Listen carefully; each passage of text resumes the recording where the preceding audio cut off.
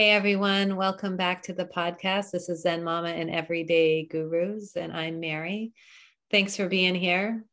I am continuing my journey of sharing some of my co-authors with you all. And today I have a friend on. She's been on a couple times before, Dr. Erin Sepik. She is a Vermonter just like myself, a kindred soul. She's a chiropractor, a clinician, an intuitive, a teacher. And as I said, we are both international best-selling authors of Ignite Your Wisdom. Yay! And the crowd goes wild. That's so crazy. I know.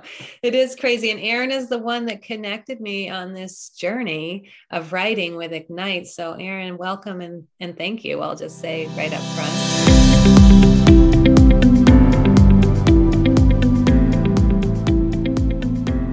Thank you. Thank you so much for that. I really felt very passionately that the world got to hear your story, and in at least in the tangential form, where it is now. And I know you're very much on an forward and upward path, but it was so striking, and I knew that a lot of people would be touched by it. So I'm so glad that it resonated for you. Thank you. Yeah. Erin is an intuitive. If I know any, she is one. And I feel like I do often get these random reach outs from her, and I always pay attention. I feel like she's in tune with the universe in such an intimate way. I do feel incredibly blessed that our lives have connected in this lifetime. You've definitely been a guide for me, on this journey. And let's such a first thing for you to say. You've inspired me to no limit, for sure. It's great. I say there's no accidents, right? I think we all come together as intended, divine guidance. But I thought we'd start just by talking a little bit, since we're both coming off this little 4 to 6 month writing experience together, that we would just sort of share. It's the first time we've both done that. Mm-hmm. Yeah. I mean, we both written to write, but the first time we've published, and it's been a good experience. Would you say? I would say it's very rich in what it offered as far as learning and expressing, and all of that was kind of a surprise for me. I think it was very, very much held through the process. I would say very much guided. We still had to sit down and do the hard work of writing our stories. Yeah. I knew I couldn't survive the process without the structure they offered. So that felt safe to focus on what you're talking about. Yeah. I mean, I myself had taken a book writing course. I've been writing with an accountability coach. We're both health coaches that kind of did that together. And we were kind of going in circles a little bit, I'll say, because life comes. I mean, we both wrote a lot and we just couldn't get clear on our direction. I'm sharing this because if there's any of you that think you are interested in writing, and I'll say that if you've even thought, am I a writer, then you're probably a writer, because I think if you're not a writer, you wouldn't be asking yourself that question. But for anyone that thinks about that, but needs a little direction, I do think Ignite was a wonderful opportunity to step in, be guided, have some incredible editors, look at our work, validate that we were writers and had a story worthy of telling, which we all do. And then guiding us to the end point and seeing the process of publication, which is, I don't think I could have done possibly without it. It was remarkable. It's like you walk by that puddle all the time, like people might be publishing books, and you like see the puddle and you're like, huh. But to put the goggles on and actually submerge and go, oh my God, this is a whole thing. There's a whole process. There's like algorithms. There are different, some different publishers do it different ways, but everything. I was floored. Just how deep that puddle is. The other thing that was really nice for me was just to be on this journey with these other authors, and to feel all the feelings together, and to know that that was normal to go through that. Yeah. They warned us, but I did not expect any of that myself. No. Let's peel that apart a little bit for each other and for the people listening. Just the process of getting our stories out and what that took of us, and how we were able to get to the point of actually expressing the story in the way that was most meaningful to us and to the reader, because come to find out, it's no good if the reader doesn't get it. So I know for me, I had to actually leave home to sink a little bit deeper into remembering all the pieces for myself. But how about you? I mean, what did that look like for you? My story was pretty old.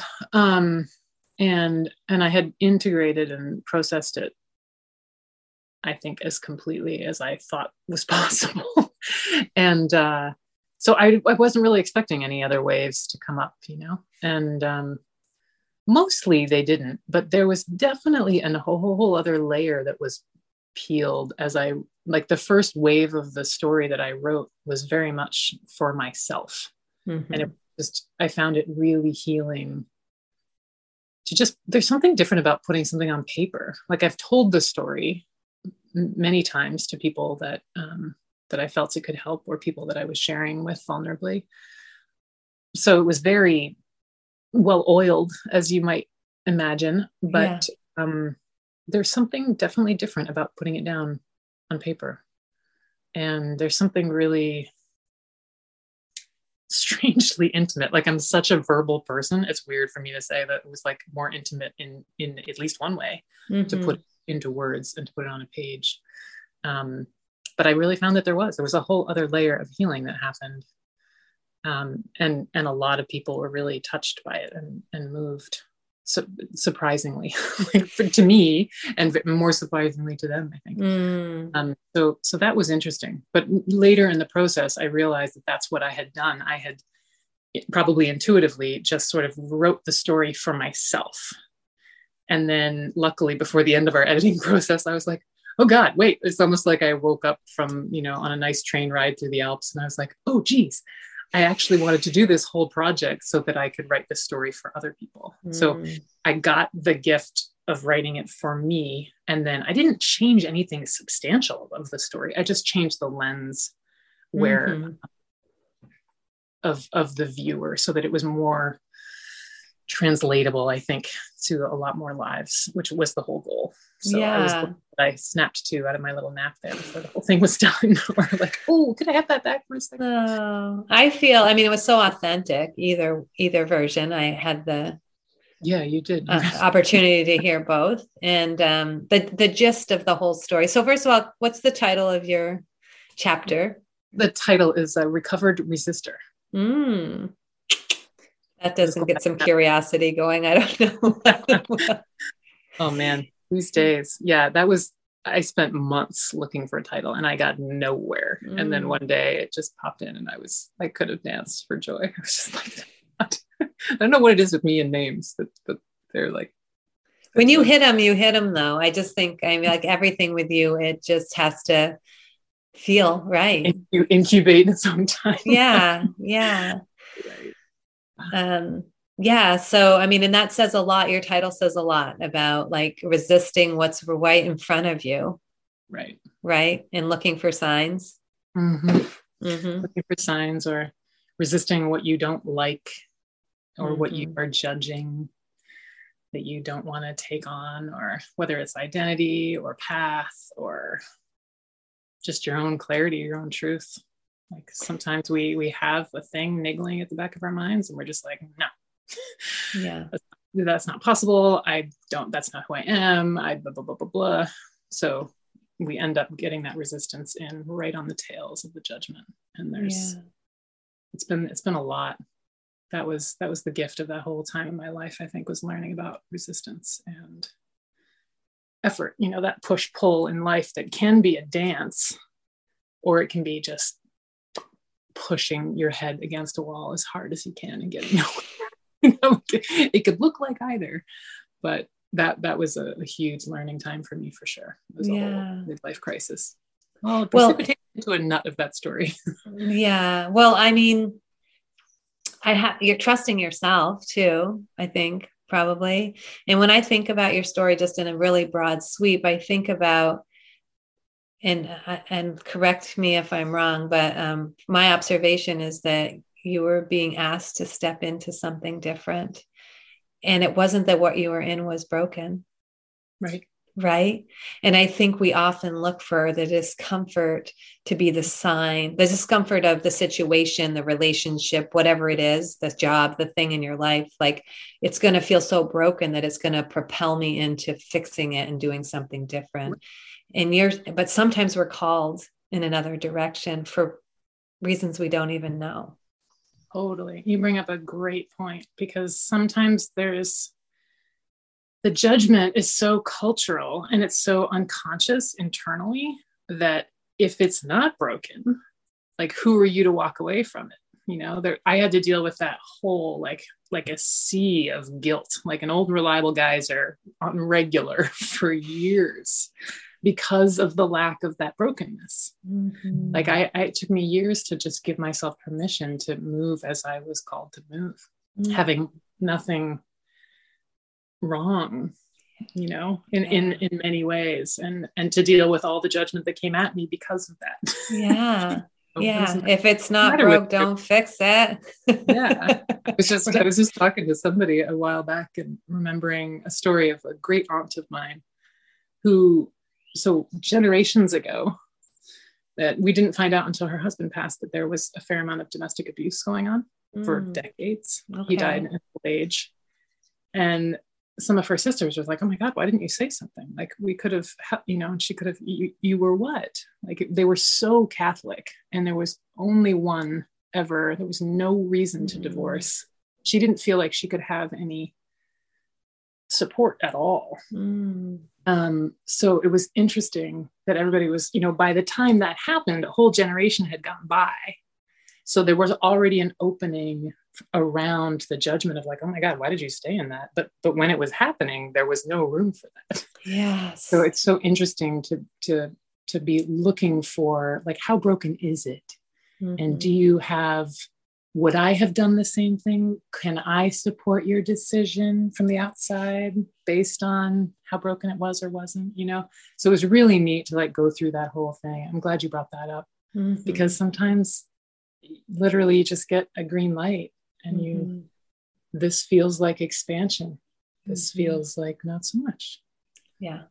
This is going to hurt, but this isn't why I came here. So, Yeah. So it's really, it can get really subtle, but judgment and resistance is right in the teeth for sure. Yeah. So, I mean, for you, that was something to lean into. Eventually, after you stopped resisting it. It's like, are you going to do this still? And I do think we long for that clarity. Like, I mean, even in my story, which most people listening know my story. Well, might not know the story in the book, but the chapter I shared, same with you. Like I could have summed that up in a paragraph to someone in the story I told. My daughter struggled with addiction. Right. She had 4 young children. We adopted them and we're raising them, and she continues to struggle. End of story. Okay, we'll take that and peel that apart and sit with the pieces in between. And to me, I did step away just to remember what were those turning points, I remembered really clearly the night that everything changed, but the ignite moment, the moment that I stood in my own space, my own opening, and said, I had a choice of how I wanted to be with it. I didn't feel I had a choice to not, mother my 4 grandchildren. That was just, that was not even a consideration to not step in that way. And it was really hard, and it's really beautiful. But you had a choice how. I had a choice how I was going to show up in that, and that was that ignite moment for me, was that moment of choice. Now, it didn't mean that everything got rosy overnight by any means. Yeah. It just decided that I was going to build the lens at which I looked through that, and I was going to dig deep on my own self-care. Right. And even then, it still took many times over and over that, I finally had one of my lovely yoga mentors say, it's kind of your karmic 2x4. So embrace it, stop resisting what's here, and if I have one lesson in life, I guess that's the same parallel as you, Erin, is that, what I resist persists. Yep. Yeah. And maybe it's not what I thought I signed up for, when I was birthed, but how did I really know? Right. It's just all what just back to your story of the family member that had that conditioning that kept her in a situation that was far from living an awakened, open, free life, and luckily that's what we're moving, which we're like changing the arc of. Yeah, exactly. Right. Because every woman in that family, and there were a lot of us, those next 2 generations would have heard that story about her, and they would have decided and been inspired on the spot to like never do that. Almost to honor her own sacrifice in the absence of any other options, unfortunately. But yeah, it's like the sharing of the story is really important. And she could only share hers once she felt safe to share. So that's what a lot of this journey was all about for us, I think, right? Yeah, right. And then I think even in that process of writing and rewriting and remembering those moments, and really letting yourself as you're writing, take yourself back there. Right. I don't know about for you, but there was a whole nother level of grieving that happened for me. It's like, it's like the space between the lines. Yeah. Right? I mean, your whole story was so intimate, and it was so, and your story, I would say, involves way more amplitude of grief than mine did. Not to judge, not to compare, but like there weren't really other people. There was just me and this one other person involved. Yeah. And yes. You had a whole family and everything that goes with that. But you succeeded so beautifully in articulating what it was like for you, which I think was a much greater victory than you are probably giving yourself credit for, because it really was like there's no poor me in your story. It is very an intimate, vulnerable share of an extraordinary set of moments strung together. And it really showcases, a little too ego a word, but you know what I mean? It built and staged your humanity, and it made that all accessible for us to relate to via our own humanity. And I'm so glad you wrote it. Oh, thank you, Erin. That's a really nice reflection. And anyone that's walked this journey knows it's all just coded in drama when you're dealing with anyone that struggles with substance use disorder. And I left all that out because I think that's inherent in the journey for anyone. And that's not what's helpful. I mean, it's helpful because I can say, if you can read my story and relate to it, know that I've experienced what you have at many levels. And that's what the power of our stories is, for us to know we're not alone in that journey, right? And that we're worthy of still living the most beautiful version of our lives, no matter how yucky and muddy it might seem at times. Yeah. And so despite how we get there, I think we're both, you and I both, I think, pretty much want to live a pretty awakened life. We're trying to tune in. We're trying to get our dials tuned in vibrationally to following guidance, divine guidance of why we're here and what we're supposed to be doing, how we're supposed to be serving. Right. How we chose to come in and serve, and like waking up to that. Like, what do I mean? What is that going to look like at this point in my life? Yeah. Because your story was sort of the beginning of your emergence into the current work you're doing, and I would say your deeper evolution around that. Is that correct? For sure. Sure. And as much as I've told that story several times to people that were ready to hear it, or that we were really built, appropriate rapport in relationships, but to put it out there in public was quite a different thing. I think there's a lot of, I know a lot of people, and a lot of them know me sort of, but as a Gemini on Gemini, I've always had different parts of myself, and I engage with different parts as I engage with different tribes of people, and validate. And there's nothing inauthentic about it. But I think it was really last summer when I put the website up finally, I was like, oh God, I'm putting this up there. I'm not going to search engine optimize it really, but it's going to put it up there. Yeah. Quietly. So it didn't really, it didn't really count in some ways, but this story was a very much a marking of me being seen for these other things that I kept very quiet. Even though I've been doing this professional work for a long time, it's not a flag I flew publicly. Yeah. So it was a big deal for me for sure. So, yeah. It's vulnerable work. Vulnerability hangovers all over the place. Yeah. And this was another powerful part of our journey with Ignite, was that we could read our story to other authors and they would read theirs to us. And I had one author who was feeling not that celebratory towards the end, because she felt hers was about being bullied. And as a child, and she's now probably in her mid 50s, but she had never really revisited it. It was a part of her that hadn't healed. And she was just feeling so broken. And Diana hooked her up to read her story. She goes, well, why don't you talk to Mary? I think you'll feel better about your story, which was kind of, well, thank you, I think. But the bottom line is that we all think we're a little more broken or fucked up than everyone else. You know, that's the bottom line. And you're not, let me just say, right? We all have our stories. They're all intimate to us, no matter where people might put them on whatever rating scale they want to put them on. They touch our hearts the deepest, and they are the most powerful, I think, to ignite our journey, to heal what needs to be healed, to give us the lessons and the direction that we're here for. But part of that is being able to tell our stories in a safe way, in a way that has us have a soft place to land, because they are incredibly powerful, you know? Yeah. This book was all full of potent singers.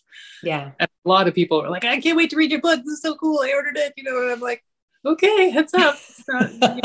You might want Calvin and Hobbes. If you do, don't pick this one up. It's fine. Right. It's so inspiring and so potent, but not light. It's not light. Deeply human stories of heart. Yeah. Lots of vulnerability. Yeah. So if you're uncomfortable with vulnerability, it's like, that's probably the most common review I got back when the people copied their reviews and emailed them to me. They were like, whoa, I can't believe you were out there. Everybody is just put themselves out there. This is wild. Yeah. Really brave. And so it was quite something to have that just be consistently fed back. Yeah. Which is why it was such a beautiful group effort to be able to do that in that way. Right, Erin? Yeah. And support each other. Yeah. Yeah. There was a lot of that boiler room, that pre-launch day there. Yeah. There was a lot of people coming up against all of their stuff being seen by friends and family in these ways, and having to deal with the energy that those people felt relative to those stories. So it was really wonderful how we all just sort of congealed as a group and were really able to hold that space together, because it was, again, just so intimate and so vulnerable and so human, like you say, raw, real, and what? Relevant. Yeah. So why is a book like that so important right now? We could move right on into that. We were talking a little bit, Erin and I, before we got on, about hope, which is something that I had just posted today in light of the recent shootings in Texas, piggybacked on a shooting the week before, that just has touched a lot of our hearts. I knew it was happening. I heard some buzzings. I don't follow the news closely because it's, for many reasons, but this seemed like something I needed to pay attention to. And sure enough, someone had posted a screenshot of all the kids' faces. And I just sat there and looked at that, and that's sunk into my skin deeply. And, what do we do with that? As a mother of many, what do I do with that? How do I talk to my children about safety, and living in a safe, hopeful way? And what does that even mean? And we're at a time of so many risings up of through many lenses. And, the message I'm hearing is to just stand on the sidelines and say you understand is not enough anymore. If you're not actually moving change, then you're part of the problem. That's kind of like a message I feel like we've heard a little bit. And so as this happened, and honestly, I listened to Glennon Doyle's, she interviewed Shannon I'll have to find her last name. I can't remember it right now. Watts, I think. Mm-hmm. And she started an organization called Moms Demanding Change, I think is the name of it. I'll get some of these right and have it in the show notes. But it was just really interesting to me to hear their perspective on this. Like, you can only keep pulling people out of the water for so long before you have to look upstream. Right. Yeah. And so I was talking to Aaron about this idea of hope, which kind of is something that I've been sitting with off and on for a while. And I read Jane Goodall's book, which I mentioned on here a few times, around hope. And, she talks about hope as that light in the darkness and putting action to that light. And then this week I heard, well, hope is actually a discipline. It's a practice, right? And hopelessness, I'm sorry, people, that's just not an option. Like, which I kind of like that. Like, that's just a cop out maybe. So let's not go there, but let's just look at that light and how do we keep it bright and how do we move it and how do we continue to do that to change the arc, the trajectory of things that keep repeating themselves. And I have no answers to this and how this, I definitely feel compassion and rage and anger and fear, all the things that are nothing compared to the parents of those children in that community. But I also sit here, which very much in Vermont feels like so far away from it. But also like I'm being called a little bit to try to see where I can insert myself to brighten my light, to move that, which aligns. And I don't know yet, other than to share as I'm sharing here and in my post, places you can go to help support. If it's gun control, that's the issue here. Again, that's something everyone needs to investigate for themselves and what their beliefs are around that. It seems like that is what I'm hearing a lot about, trying to support and promote some more control in certain states around that. I think in Vermont, we have more regulations than some others, but I'm not going to pretend to be an expert on that. I know in general, I feel very safe here, but yet, and that's this, I don't know anymore. And I don't really know how to help my children digest this and be okay with it. Yeah, I think it's interesting because it sort of flows into the other thing that we were talking about. I think a lot of both your and my work in the world moving forward is sort of can be boiled down, even if it's a long boil, to teaching people how to regain and maintain the sovereignty of their energy space and their headspace. Because as much as hopelessness, isn't an option, like pop out is one thing, but like overwhelmed empath after 2 years of COVID shutdown, if you happen to be a mother of young children, or you happen to be a teacher, or you happen like any of these disciplines that have been completely overrun, overwhelmed, like you don't have anything left. Like, I understand hopelessness. It doesn't mean it's a real option on how to move forward, but like, instead of sort of coming down on those people, what you and I are doing is like really trying to build skill sets for people to understand when an event like that happens, and there's so much of it, like it's like a shock wave. It's not a ripple effect. Like it goes through the culture, I think that there's so much that we can do to maintain, our self-compassion and to maintain our own energy integrity so that we can really be mindful and intentional about how we show up to those conversations, the difficult ones with our children, or how we show up for, the policies, the common sense gun laws that we may really believe in, as opposed to pick a side. You're not allowed to just like tortoise in the hair, like you can't just stick your ostrich head in the sand. And, there's a lot of divide and conquer and divisive, judgmental energy right now. And it's really hard on people, particularly sensitive people. And I just want people to know that that's not necessary. You don't have to, you can decline that polarity, that binary thinking.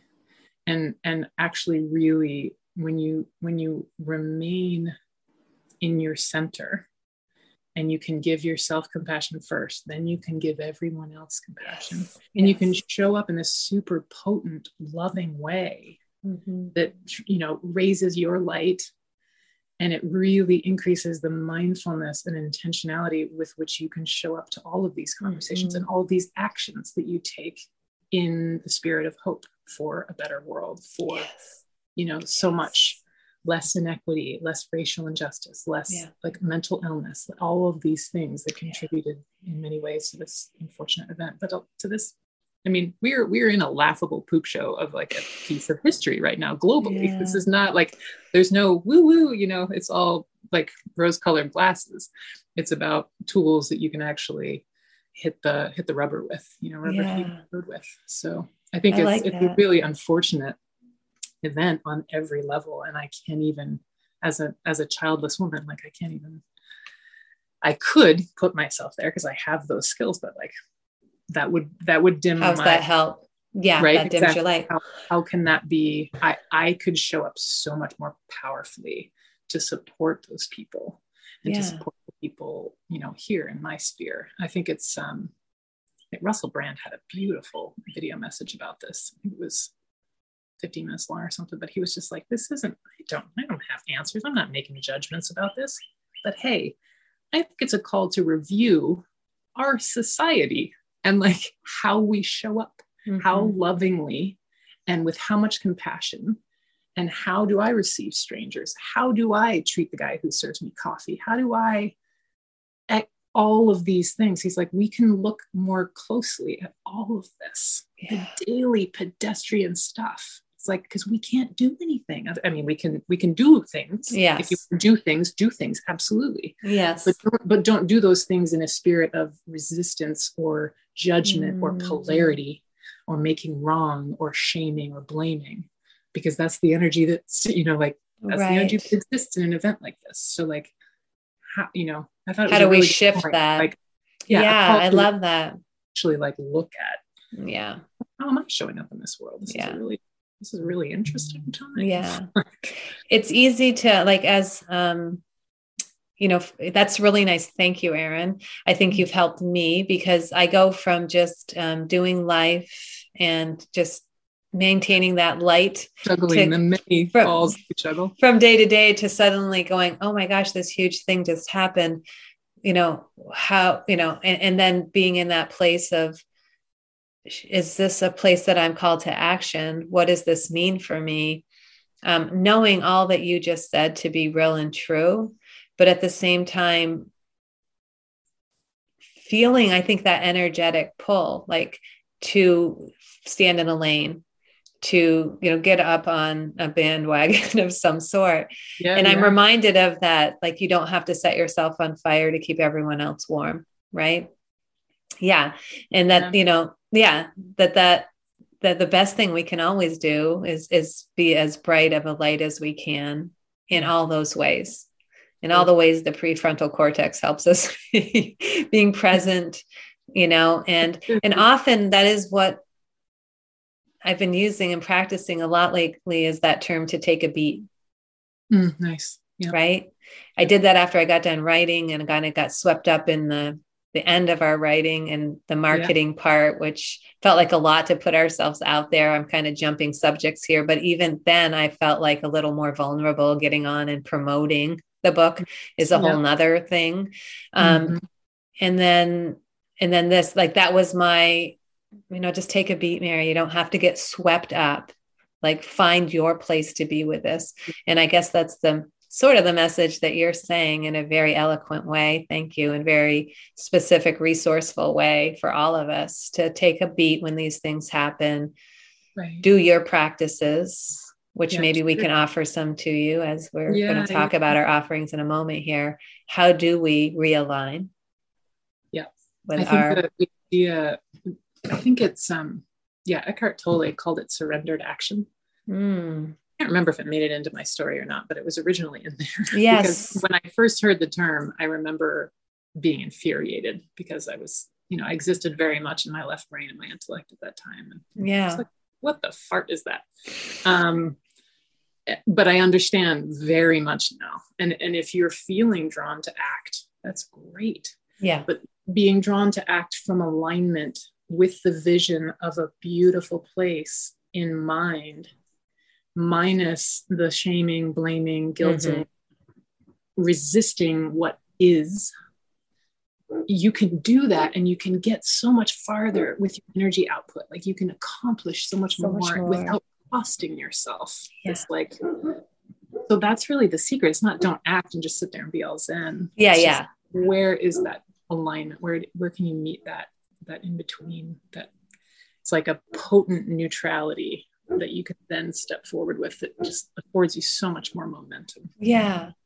And we're not like, we all have, we're not all here to save the world. Like we're all here though to do our part. Exactly. But what that is where we continue to search for clarity.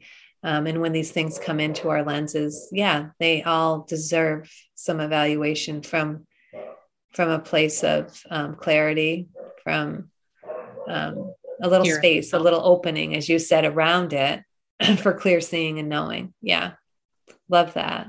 Thank you, Erin, for complimenting my struggle. I've been feeling this struggle since yesterday. So thank you for walking through that with me and bringing in your perspective and reminders for me. And for anyone else out there, we feel a little that scrambled energy, a little unclear. We're being stirred up. We're being upset. And there are people out there that take that energy of rage and they, I think they must do the work you're saying, Erin, to be as effective as they are out in the world. Right. Yeah. And there's a lot of that. Yeah. The energy of how we move through the world is it leaves a trace, right? It leaves a trace. If we're overwhelmed and if we are running on rage, because I feel like a lot of people don't move or don't act until they feel enough shame. Yeah. Or something, and then they just like pivot it into whatever it is that they want to see. But if you're fueling on that energy, like that's not, it's not as sustainable in your physiology and your physicality. Mm-hmm. You're more likely to get sick down the road. Totally. It's totally going to deplete your nervous system. Yeah. Yeah. And so it's a lot of things like that, just with the space that I am lucky to have had in my life. Like I thought I would be a mother for a lot of my life. And I've always been passionately dedicated to families. And I'm so grateful that I get to support mothers who are totally overwhelmed, but are committed to raising these conscious, beautiful children filled with compassion and love. Yeah. And I can support that because that's my vision for the planet. And I'm so happy and grateful to be where I'm at. But the space that I have has afforded me to be able to look at that more long-term, like, oh, if you get moving and like feel good about what you're doing in the world, but you're doing it from this place, like that's what ends up happening. Or, how can I help people maintain like a sustainable well-being or homeostasis, or whatever kind of verbiage you use in your coaching work as well. Yeah. Yeah. So maybe this is a nice time to mention this course that you're putting together. Right. Yeah. Yeah. Launching my first group course online. Yay. Yay. It's crazy to think about.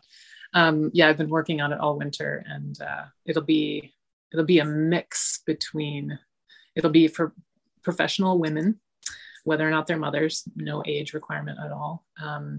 But women who identify as or have been told they might be empaths. So people who are sensitive, which is not a bad thing. And it's definitely possible. A lot of people think that you can't be highly successful in the world of organizations and business if you are sensitive, but a lot of people figure out how to do it one way or another.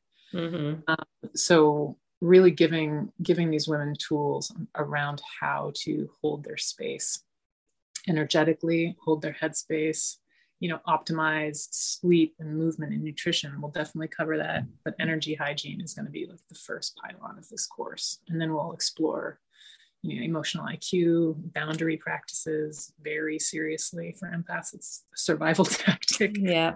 And then, between neuroscience and functional neurology and mindset, all of those things too. So that, because the women I'm looking to help in this course are some degree of overwhelmed, and they can admit themselves, and there's some degree of compassion fatigued. And it's such a sticky world out there right now that if you are sensitive and haven't really dialed in your systems, you can't show up either in your partnership or in your parenting or at your job the way that you can, because it's just, everything is so sticky. Like you don't have your own space. So the whole goal behind this course is to give people tools that they can walk right through a poop storm and like basically come out clean, come back to compassion, come back to autonomy, sovereignty, boundaries, good communication, vitality for once.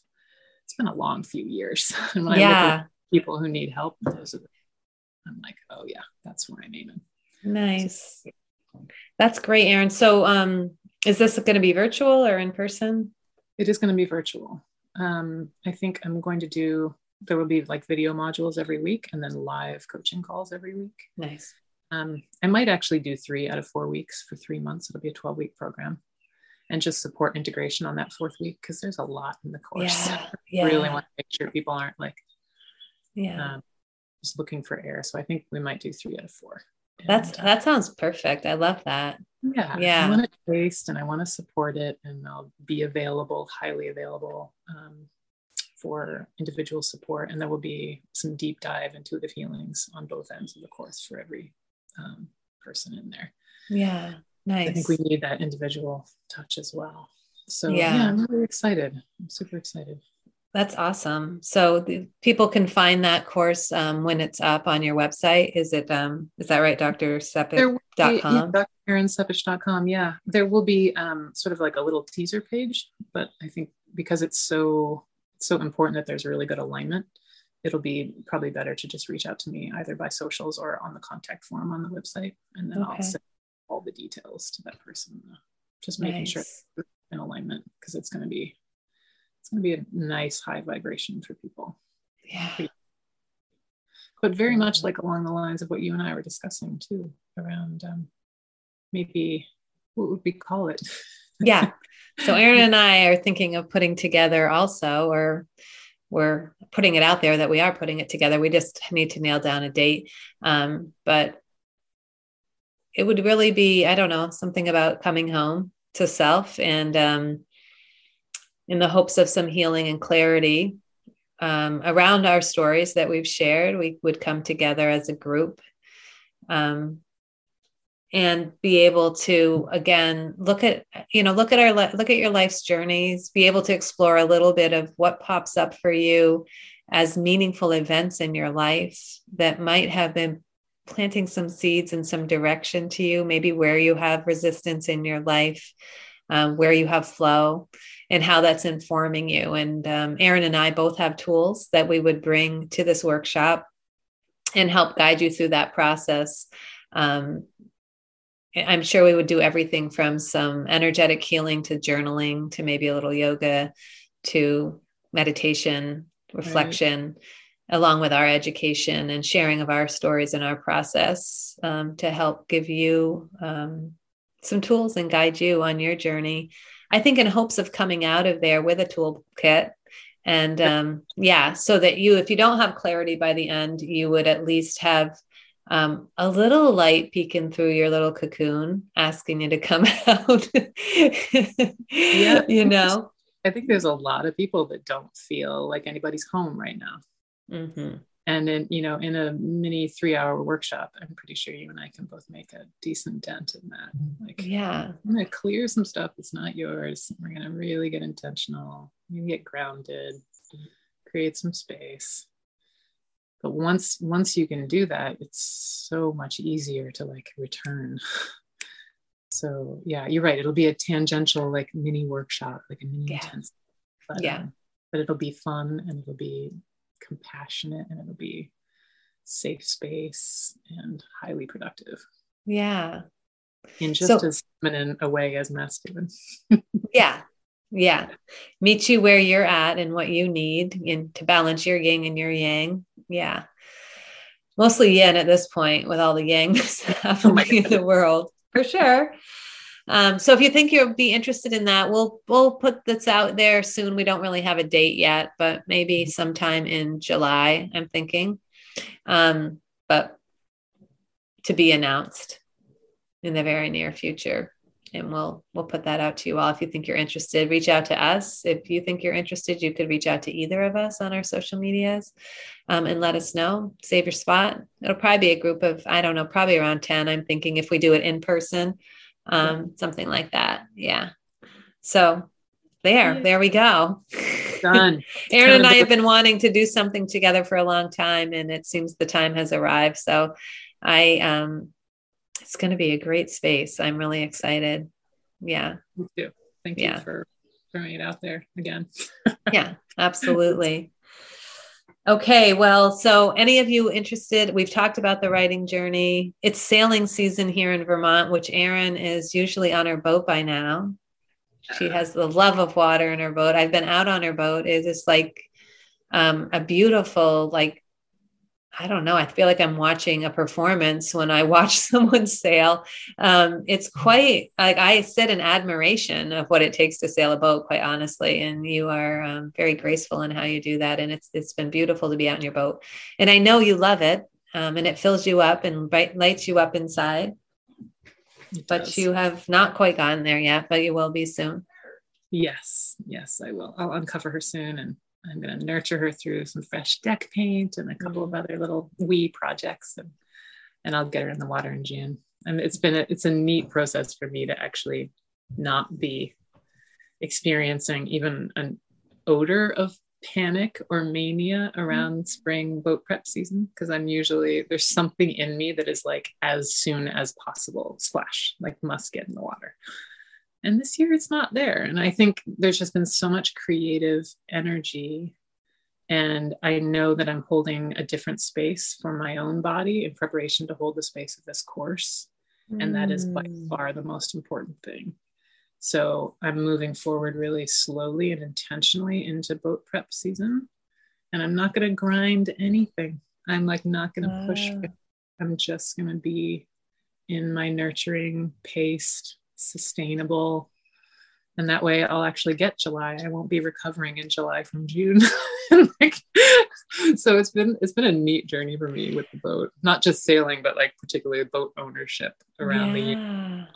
How those rubbers hit the road. And so that's a big shift for, I mean, that's a big shift for Erin. Yeah. I bow to you. And it's definitely like that resistance edge that I fight with in a productivity perspective and a content and a sharing with the world. And why I've been using that term, take a beat, because to me, I don't know, that sounds like a little more excusable than, well, I'm just going to take a break. Taking a beat just feels a little, cool. I don't know. Give yourself space. Like you give yourself space to be for a beat. Yeah, for a beat before I respond to the crisis or to, I don't know. Yeah. Whatever comes up today. And it is it's like in yoga, we talk about the ease within the effort. Right. Mm-hmm. And I feel like that's what I long to create in my life. Mm-hmm. There's so many things I love to do, but when I put the angst and the push in them, they just become those tasks we check off. Right. Yeah. And we kind of, So COVID slowed us down, if nothing else, to take a beat. So, for a few. And sometimes though, in that space of that beat, though, we feel things that we haven't allowed ourselves to feel before. And I think part of the course or the workshop Erin and I are going to offer is to sit in that space and to see what's there and let that inform you, because you're walking around in a roadmap, right? And you have everything you need inside you to guide you on this journey. And sometimes you just need a little guidance to come inside, right? Yeah. A little blinking exit sign or whatever, entrance sign. Whatever. Just don't, no expectations. Just know it can appear many different ways. So judgment. Yeah. Open curiosity. Thank you so much, Mary. This was really wonderful. Thank you, Erin. I appreciate so much sharing this space with you. Yay. I'm so lucky to know you. Really. Feelings mutual. I can't wait to have you on the boat. Especially at that. I look forward to that. Take care, everyone. Have a wonderful whatever day it is for you when you're listening to this. You find something to celebrate. Don't forget the power of the plants. And we'll see you next time.